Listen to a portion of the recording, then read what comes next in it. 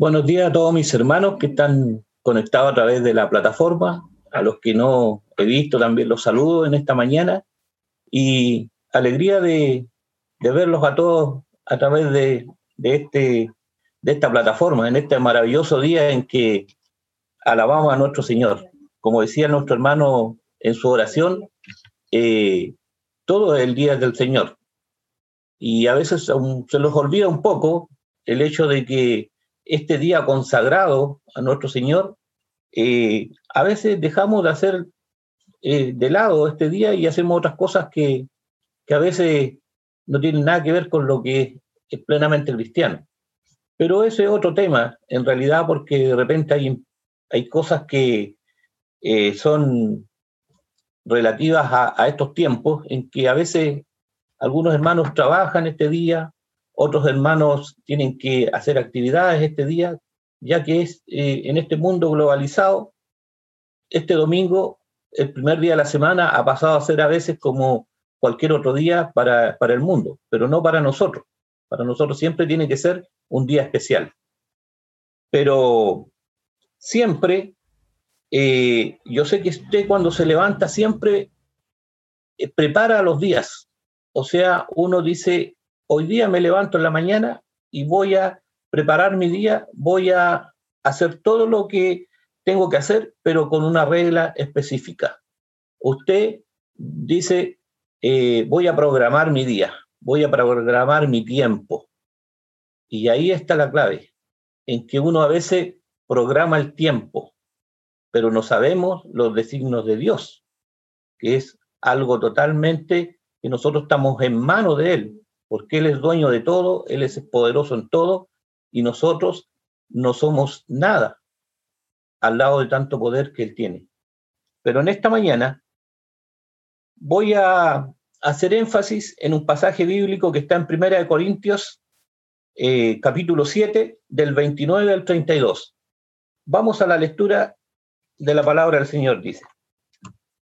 El tiempo es corto, dice, resta pues que los que tienen esposa sean como si no la tuviesen, y los que lloran como si no llorasen, y los que se alegran como si no se alegrasen, y los que compran como si no poseyesen, y los que disfrutan de este mundo como si no lo disfrutasen, porque la apariencia de este mundo se pasa. Quisiera pues que estuvieseis sin congoja. Un pasaje que deja muchas cosas que pensar, pero más adelante lo vamos a detallar, este pasaje bíblico lo vamos a detallar detenidamente. Yo me quiero quedar en la palabra corto y la palabra tiempo. Todos sabemos el significado de corto.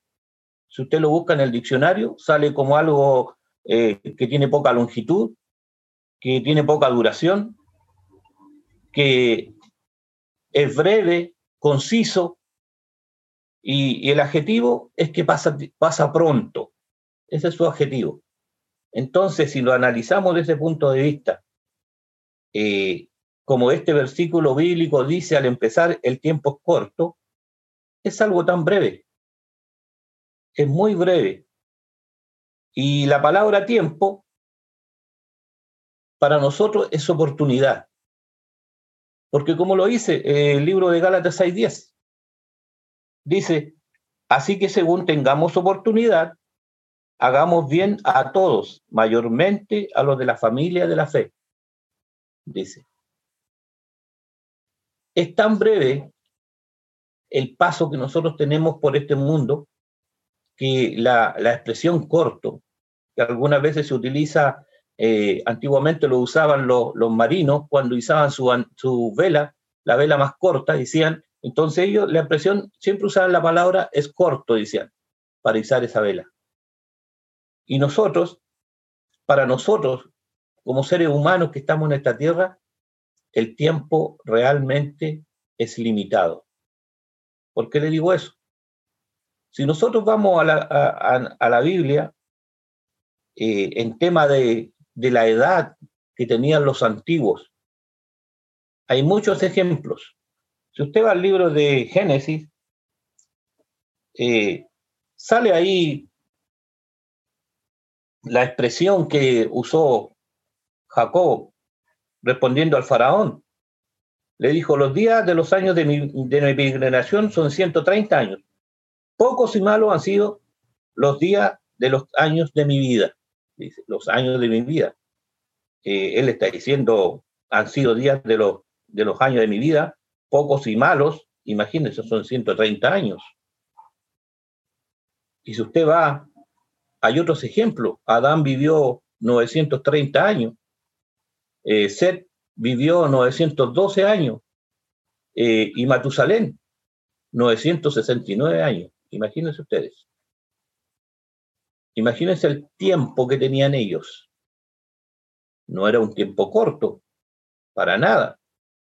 ¿Quién hoy en día quisiera tener un poco más de edad de la que podamos llegar? Entonces, ahí dice bien clarito, Deuteronomio 34:7, cuando le dice, era Moisés de edad de 120 años, cuando murió, sus ojos nunca se oscurecieron, dice, sus ojos nunca se oscurecieron ni perdió su vigor. Murió siendo una persona sana. ¿Por qué? Porque Dios le dijo, hasta aquí tú llegas y hasta aquí te quedas. Pero él nunca, digamos, perdió su vigor. Él nunca estuvo enfermo. Pero, ¿qué pasa hoy en día con nuestros años? ¿Qué pasa hoy en día? La palabra del Señor es bien clara. Si usted va al libro de Job, capítulo 7, 6 y 7, dice, y mis días fueron más veloces que la lanzadera del tejedor, y fenecieron sin esperanza. Acuérdate que mi vida es un soplo, y mis ojos no volverán a ver el bien. En el 8:9 dice, pues nosotros somos de ayer, dice, y nada sabemos siendo nuestros días sobre la tierra como sombra. Si vamos al capítulo 9, 25-26, dice, mis días han sido más ligeros que un correo, huyeron y no vieron el bien, pasaron cual naves veloces como águila que se arroja sobre su presa. Imagínense cómo se compara con todos los años que vivía. Pero si usted retrocedemos al Salmo 90:10, ahí hay algo clave para nosotros. Dice, los días de nuestra edad son 70 años. Y si en los más robustos son 80 años, dice. Con todo su fortaleza es molestia y trabajo, porque pronto pasan y volamos, dice. Si los antiguos estaban en un rango de 900 años, imagínense, nosotros fuimos acortados a 70, y es por si los mantenemos bien, como dice el Salmo, los más robustos a 80 años. Imagínense. Pero Dios tiene esa promesa. Dios nos promete que nosotros vamos a vivir 70 años, porque la palabra lo dice. 70 años más robustos los pueden vivir 80 años.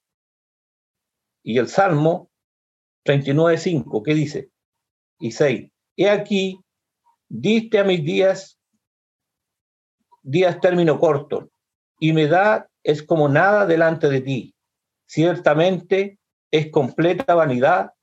Todo hombre que vive ciertamente como una sombra es el hombre. Ciertamente en vano se afana amontonando riquezas y no sabe quién la recogerá. Imagínense ustedes. Es como sombra, dice, es el hombre. En vano se afana, amontona riqueza y no sabe quién la recogerá. Porque nosotros no sabemos a ciencia cierta, ya que la promesa de nuestro Señor dice que hasta los 70, 80 años, pero tampoco sabemos el designio de Dios, que puede ser hoy o mañana, o en este mismo instante, que nosotros somos separados de esta tierra. Todo se acaba, y todo el esfuerzo que a lo mejor nosotros colocamos en afanarnos en tener cosas, no sabemos qué va a pasar con ellas. Pero si nosotros vamos al libro de Santiago, en Santiago en el capítulo 4, ¿qué dice la palabra del Señor? Santiago 4, del 3 al 16 dice, Vamos ahora, los que decís, hoy, mañana iremos a tal ciudad y entraremos allá un año y traficaremos y ganaremos, cuando no sabéis lo que será mañana. Porque, ¿qué es vuestra vida? Ciertamente neblina que aparece por un poco de tiempo y luego se desvanece, dice. El lugar del cual deberíais decir, si el Señor quiere, viviremos y haremos eso o aquello. Pero ahora os jactáis en vuestra soberbia. Toda jactancia semejante es mala. Nadie, lo que dice Santiago, se puede jactar de la vida que tiene. Nadie se puede jactar del tiempo, porque dice que el tiempo se desvanece. El tiempo es algo que pasa como neblina. No sabemos cómo llega ni cómo termina. En segunda de Samuel, el profeta decía, porque de cierto morimos y somos como agua derramada por tierra que no puede volver a recogerse. Qué sabio esto es lo que dijo el profeta. Usted, yo creo que todos hemos regado el césped de nuestras casas, hemos hecho si usted se ha fijado en ese pequeño detalle, cuando usted riega su césped de su casa y cae agua en la tierra, que no hay pasto, no demora nada de absorberse, ni segundos en absorberse. ¿Y usted podrá volver a recoger esa agua? Imposible. No se puede volver a recoger esa agua. Entonces aquí el profeta hace esa asimilación, que somos como agua derramadas en la tierra, que no puede volver a recogerse. Su vida pasa y después de eso no hay nada que lo pueda volver atrás. Y ahí cuando a veces, yo he escuchado muchas veces la expresión de que dicen, o siempre, que si tuvieras la oportunidad de devolver tu vida, ¿qué harías para mejorar tu vida? Yo creo que es una pregunta bastante ilógica porque no se puede hacer eso. Dios no lo permite. Es solamente un sueño desvanecido del hombre. Pero seguimos leyendo. Isaías 38:12 dice, mi morada ha sido movida y traspasada de mí, como tienda de pastor, como tejedor que corté mi vida. Me cortará con la enfermedad, me consumirá entre el día y la noche, dice. Dice el rey Ezequías acerca de su enfermedad y brevedad por la vida. Él estaba enfermo, su morada había sido movida y traspasada de mí, dice, su cuerpo, como tienda de pastor, porque pasaban de un lado a otro los pastores. Había sido removida, dice, de mi vida. Me cortará con la enfermedad, dice. Me consumirá entre día y noche, decía el rey. Cuando sufre alguien una enfermedad que no tiene remedio, lamentablemente es cortado de este tiempo, es cortado de la vida. Y no hay nada que se pueda hacer, como dice el profeta. Si nosotros analizamos todos estos textos que yo acabo de leer, hacen ver que la vida realmente es muy corta, que el paso que nosotros tenemos por este mundo es muy corto. Dice que nuestra vida sobre la tierra es comparada. Y en todos estos versículos que yo he leído siempre hay una comparación. Dice que es comparada con lanzador de tejedor, ese lanzador que pasa de un lado a otro en un telar que es muy rápido, es comparado con lanzador de tejedor, con naves veloces, dice, con el águila que se arroja sobre su presa. Y realmente dice que todo esto es con rapidez. Y además dice, sombra, somos como sombra o neblina, como sin sustancia. La vida, lamentablemente, es irrevocable, hermanos. Es irrevocable la vida que nosotros permanecemos en esta tierra. Porque así como lo dijo el profeta, son como aguas derramadas que no pueden volver a recogerse. Con todos estos ejemplos que coloca ahí, que nosotros somos como neblina, somos como sombra, todo yo creo que cuando niños perseguíamos nuestra sombra. Era imposible atrapar nuestra sombra. La neblina, amanece con neblina, los quejamos, ni nos damos ni cuenta cuando ya todo está disipado. No hay neblina, desaparece de un momento a otro. Así es la vida que nosotros tenemos en este mundo. Ahora bien, la explicación y el análisis de 1 Corintios 17, 29, 31. Aquí Pablo nos recuerda que toda nuestra vida tiene un fin. Tiene un fin en este mundo.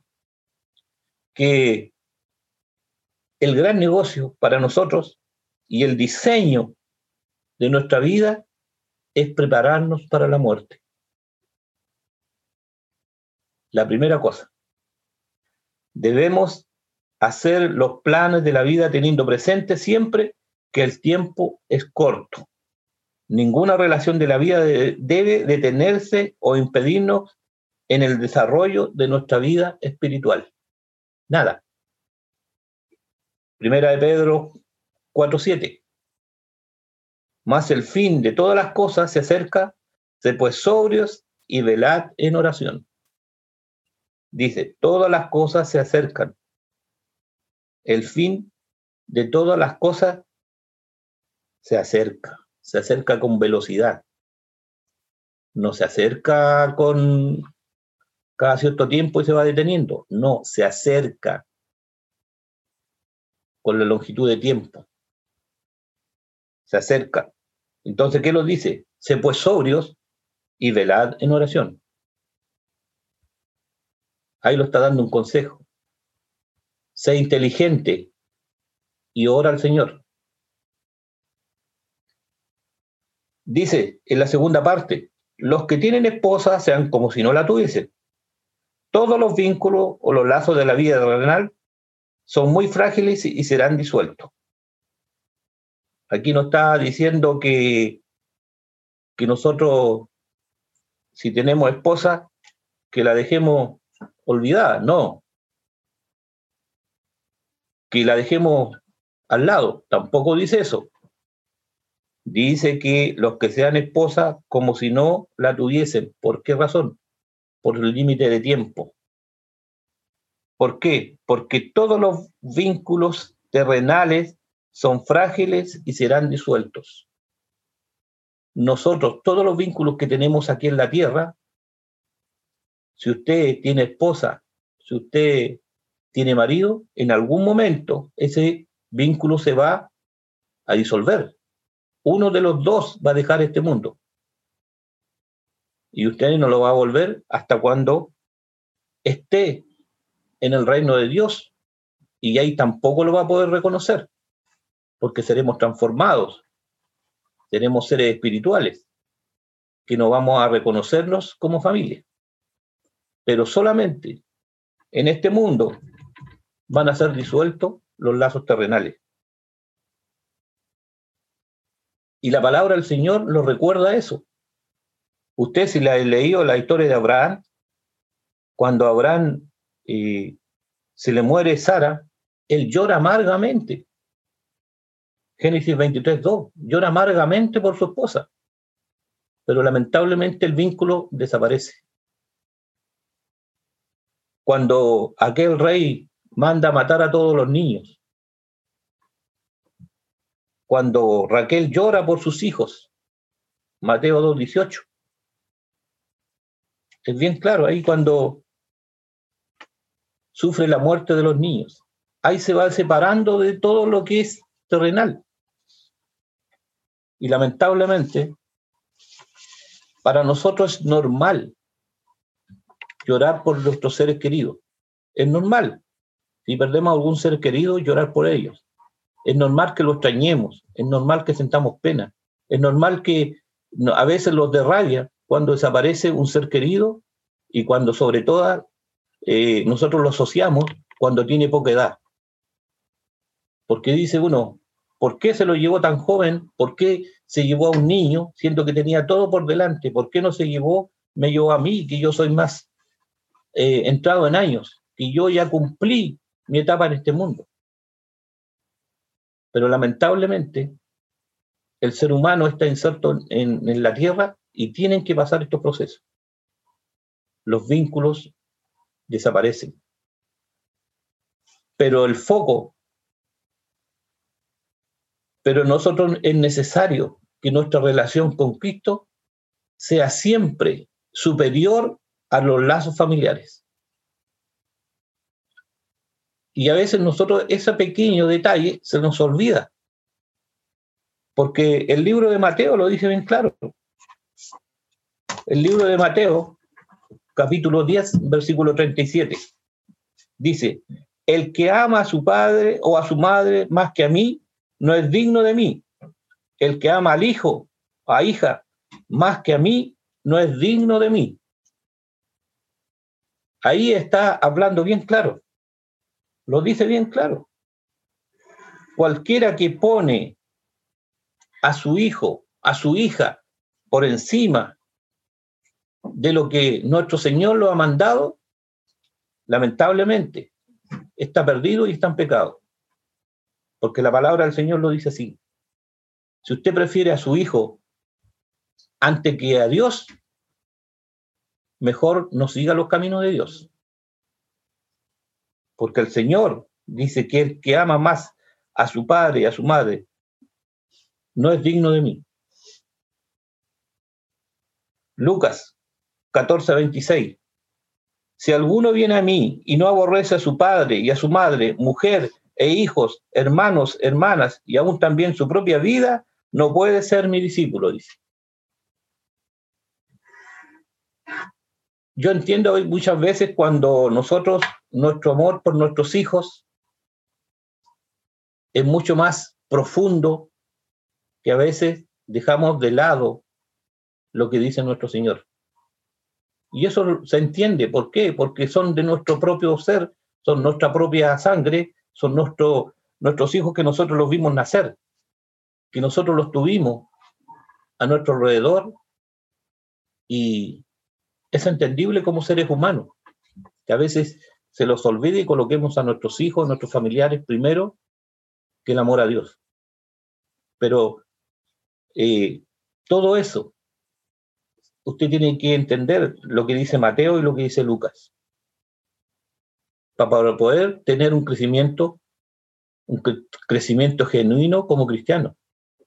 Porque si no, su crecimiento no va a ser completo. Su crecimiento no va a ser allegado a Dios. ¿Por qué? Porque va a tener primero otras cosas antes que a nuestro Señor. En Mateo 22:30 dice, porque en la resurrección ni se casarán ni se darán en casamiento, sino serán como ángeles de Dios en el cielo. Lo que le decía yo cuando sobre el asunto de su esposa. La relación matrimonial no sobrevive a la muerte. Hasta ahí llega la relación que usted tiene con su compañera. Ahí se acaba. No existirá en el cielo esa relación. ¿Por qué razón? El hogar es divino, ningún problema, pero no es eterno. Nuestro hogar, nuestra familia es divino, pero no es eterno. Todo se termina. Pero los lazos con Cristo son eternos. Ese lazo que nosotros vamos a tener en los cielos, ese es eterno. Por eso la primera lealtad es con Cristo. Esa debe ser nuestra primera lealtad. Pasando a lo otro que dice ese versículo de análisis que estamos haciendo de 1 Corintios. Los que lloran sean como si no llorasen. Nosotros debemos recordar que muchos estábamos muertos al mundo, pero el mundo fue crucificado por nuestro Señor cuando dio su vida por todos nosotros. Eso significa, si usted lee Gálatas 14, que todos los eventos de la vida son pasajeros y al cristiano no deben afectar como los afectan a los que viven en el mundo. No deben afectar las mismas cosas. ¿Por qué razón? Porque el mundo está perdido, el mundo es un baño de lágrimas. El cristiano no debe ser vencido por las pruebas de esta vida. Si usted tiene una prueba, sufriendo en este mundo, usted como cristiano, esas pruebas no pueden ser superiores y usted no lo pueden vencer. ¿Por qué razón? Porque usted tiene una compañía especial. Usted tiene una compañía que es Cristo, quien está con usted cada día de su vida. Entonces las pruebas deben ser pasajeras. El sufrimiento cuando a David se le murió su hijo. Dice, yo voy a él, mas él no volverá a mí, dice. Dejó de llorar David y ahí dice, no debemos abandonar a Dios por causa de la tristeza, pero muchos lo hacen. No debemos abandonar a Dios por alguna tristeza o por alguna prueba que nos pueda pasar en esta vida. Y hay muchos que lo hacen. Muchos cuando sufren alguna pérdida, algún tropiezo en esta vida, lo primero que hacen es echarle la culpa a Dios, a nuestro Señor, abandonan nuestra iglesia, abandonan el camino. El deber de nosotros como cristianos a veces es recuperar a nuestros hermanos, pero ese hermano no puede abandonar el camino por alguna tristeza que le pase en la vida. Dice que durante las tormentas y las calamidades de la vida, la fe del Hijo de Dios calma su espíritu agitado y produce sonrisa, aunque haya lágrimas. El Hijo de Dios es controlado por su fe y no por su tristeza. La fe que tenemos que tener para salir adelante de cualquier problema que nos haya sucedido en este mundo. El cristiano debe practicar el dominio propio. En el tiempo de tristeza, recordando que las experiencias amargas de la vida son pasajeras. Porque de otro modo la tristeza puede dominar y debilitar el alma del cristiano. Por eso Pablo dice que los que lloran deben ser como si no llorasen.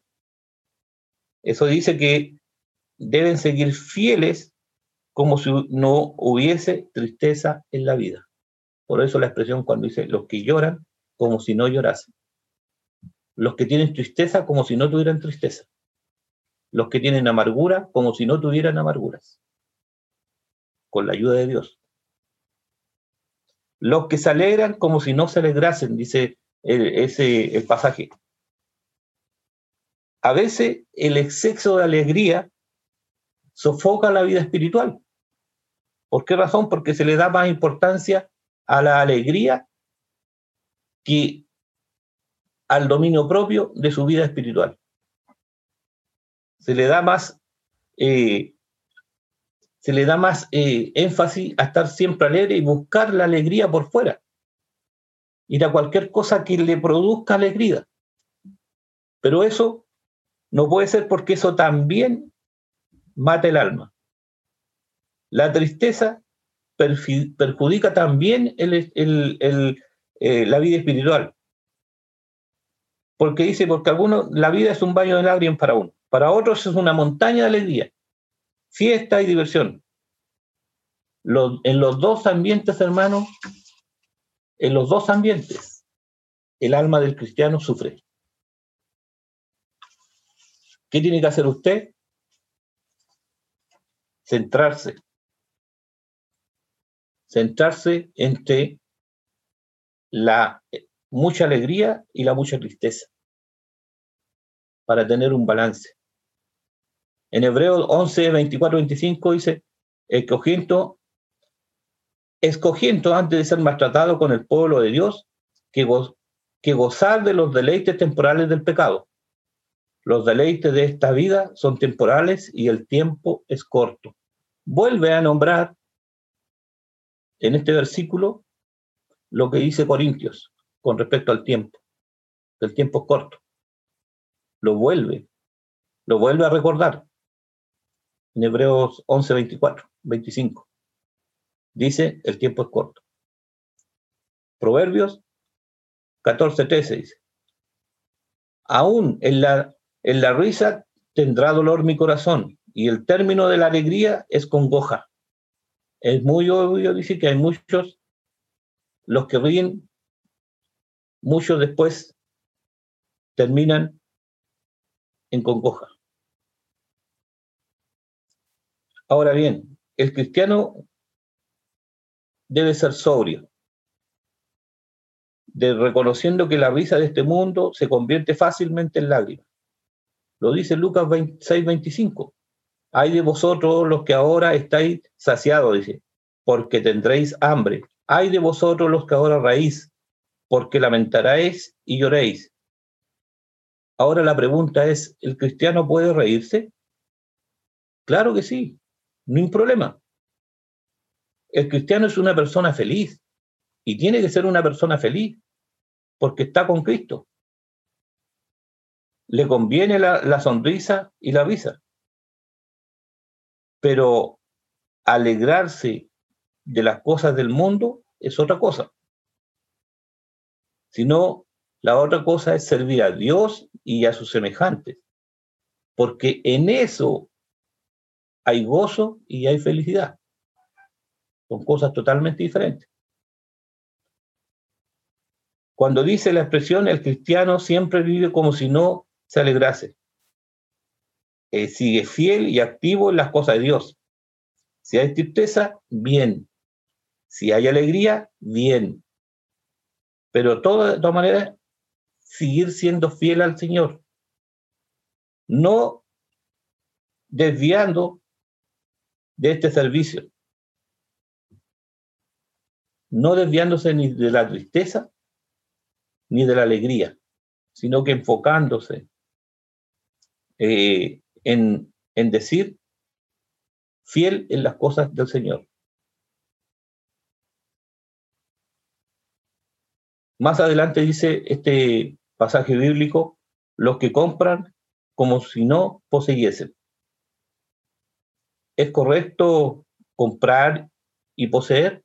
Sí, no es malo tener propiedad en este mundo. Pero siempre recordando lo que dice nuestro Señor, que lo importante que son provisiones temporales y no son eternas. Todo lo que nosotros poseemos en este mundo son temporales, no son eternas. Todo lo que usted compra, su casa, si puede comprar 2 o 3, usted no la puede trasladar al cielo. Imposible. Por eso que la expresión permanentes no son bienes eternos. Porque la misma tierra será quemada, será consumida. Como lo dice 2 de Pedro 3:10. Entonces, para nosotros no hay justificación para la acumulación de bienes materiales. porque dice Timoteo 6, del 6 al 8, pero gran ganancia es la piedad acompañada del contentamiento, porque nada hemos traído a este mundo y sin duda nada podremos sacar. Así que teniendo sustento y abrigo, estemos contentos con esto, dice. Sustento y abrigo, estando contentos con esto. Porque nuestro fin en la tierra, hermano, no es acumular riquezas, no es nada de eso, sino es predicar el Evangelio para que muchas almas se salven. Ese es nuestro paso por este mundo. ¿Por qué? Porque Mateo lo dice, Mateo 6:24. No hay, ninguno puede servir a dos señores. Es necesario escoger entre Dios y Mamón, ganancia o rey, ganancia de materiales. No puede usted estar entre dos cosas, entre Dios y el Dios de las ganancias. Es imposible. Dice en Proverbios 23, 4 y 5, no te afanes por hacerte rico, sé prudente, desiste, haz, dice, de poner tus ojos en la riqueza siendo ninguna, porque se harán, dice, porque se harán alas como alas de águila y no volarán al cielo. Aquí no habla de que uno no tenga derecho a poseer bienes, sino que habla los que ponen por delante las cosas materiales ante las cosas espirituales. Dice Mateo siempre, hay muchos versículos que dicen, Mateo dice, no hagáis tesoro en la tierra, sino que hacéis tesoros en el cielo, dice. Lo dice bien claro. Timoteo 6, 17 y 19. Por eso, hermanos, no dejemos que de las cosas materiales lleguen a ser más importante que darle más importancia que nuestra propia vida espiritual. Y las cosas importantes, los tesoros importantes son los que nosotros depositamos en el banco de Dios, lo que hacemos para nuestro Señor. Porque yo sé que hay muchos hermanos que se dedican mucho tiempo a trabajar, mucho tiempo a los negocios, muchos a veces contraen deudas, contraen compromisos, y a veces eso les quita tiempo para la iglesia y a veces le quita tiempo incluso para cumplir con el mandamiento de la ofrenda. Y eso lo hablaba Pablo cuando él predicaba, que había muchos hermanos que se afanaban en otras cosas y hasta llegar al punto en que le quitaban tiempo a Dios y le quitaban también el mandamiento de la ofrenda. Entonces hay que tener mucho cuidado con los consejos, mucho cuidado con lo que nosotros leemos en la palabra del Señor y que seamos capaces de cumplir. Dice que los que disfrutan de este mundo como si no lo disfrutasen, es decir, nosotros debemos usar este mundo como si fuera una habitación de hotel.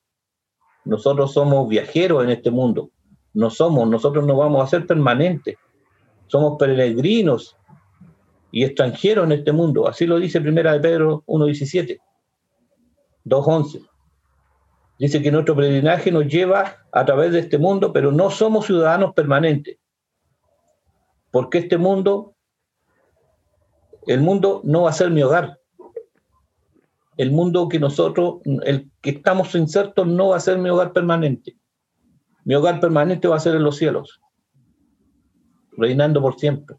Ese va a ser mi hogar permanente. Conclusión, hermanos. Pablo nos explica en este capítulo de Corintios 7 y la razón de esta exhortación por la sencilla razón de que la apariencia de este mundo pasa. La palabra apariencia que usted lee ahí es lo que usaban antiguamente en los teatros griegos cuando cambiaban de escenario.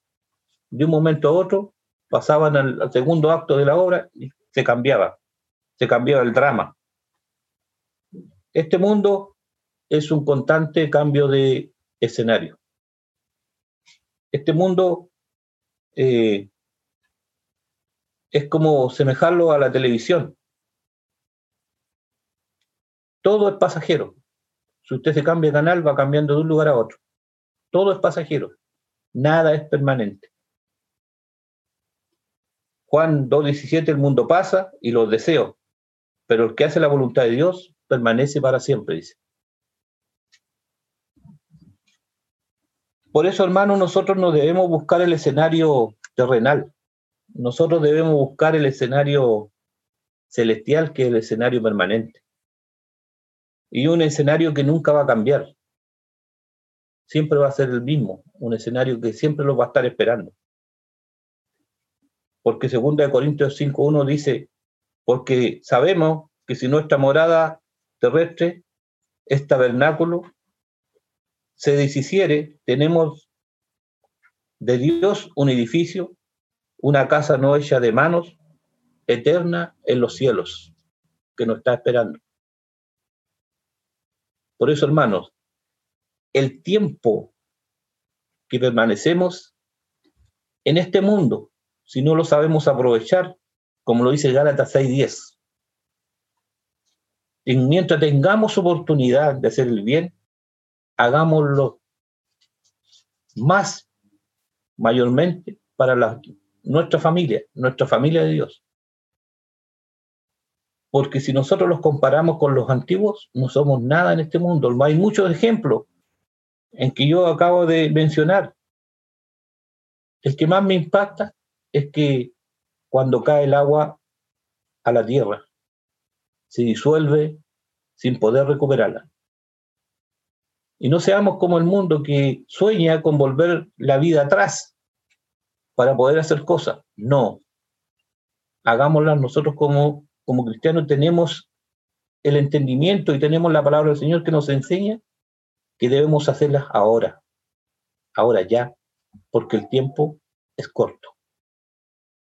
El tiempo pasa como neblina, los años pasan como neblina, no sabemos de un momento a otro. Estamos viéndolo aquí en esta pantalla, algunos más jóvenes, otros más viejos, pero los más jóvenes el tiempo va a pasar. Y los más viejos, ya vamos agradeciendo al Señor por cumplir años. Que el Señor los bendiga, hermanos, en esta mañana.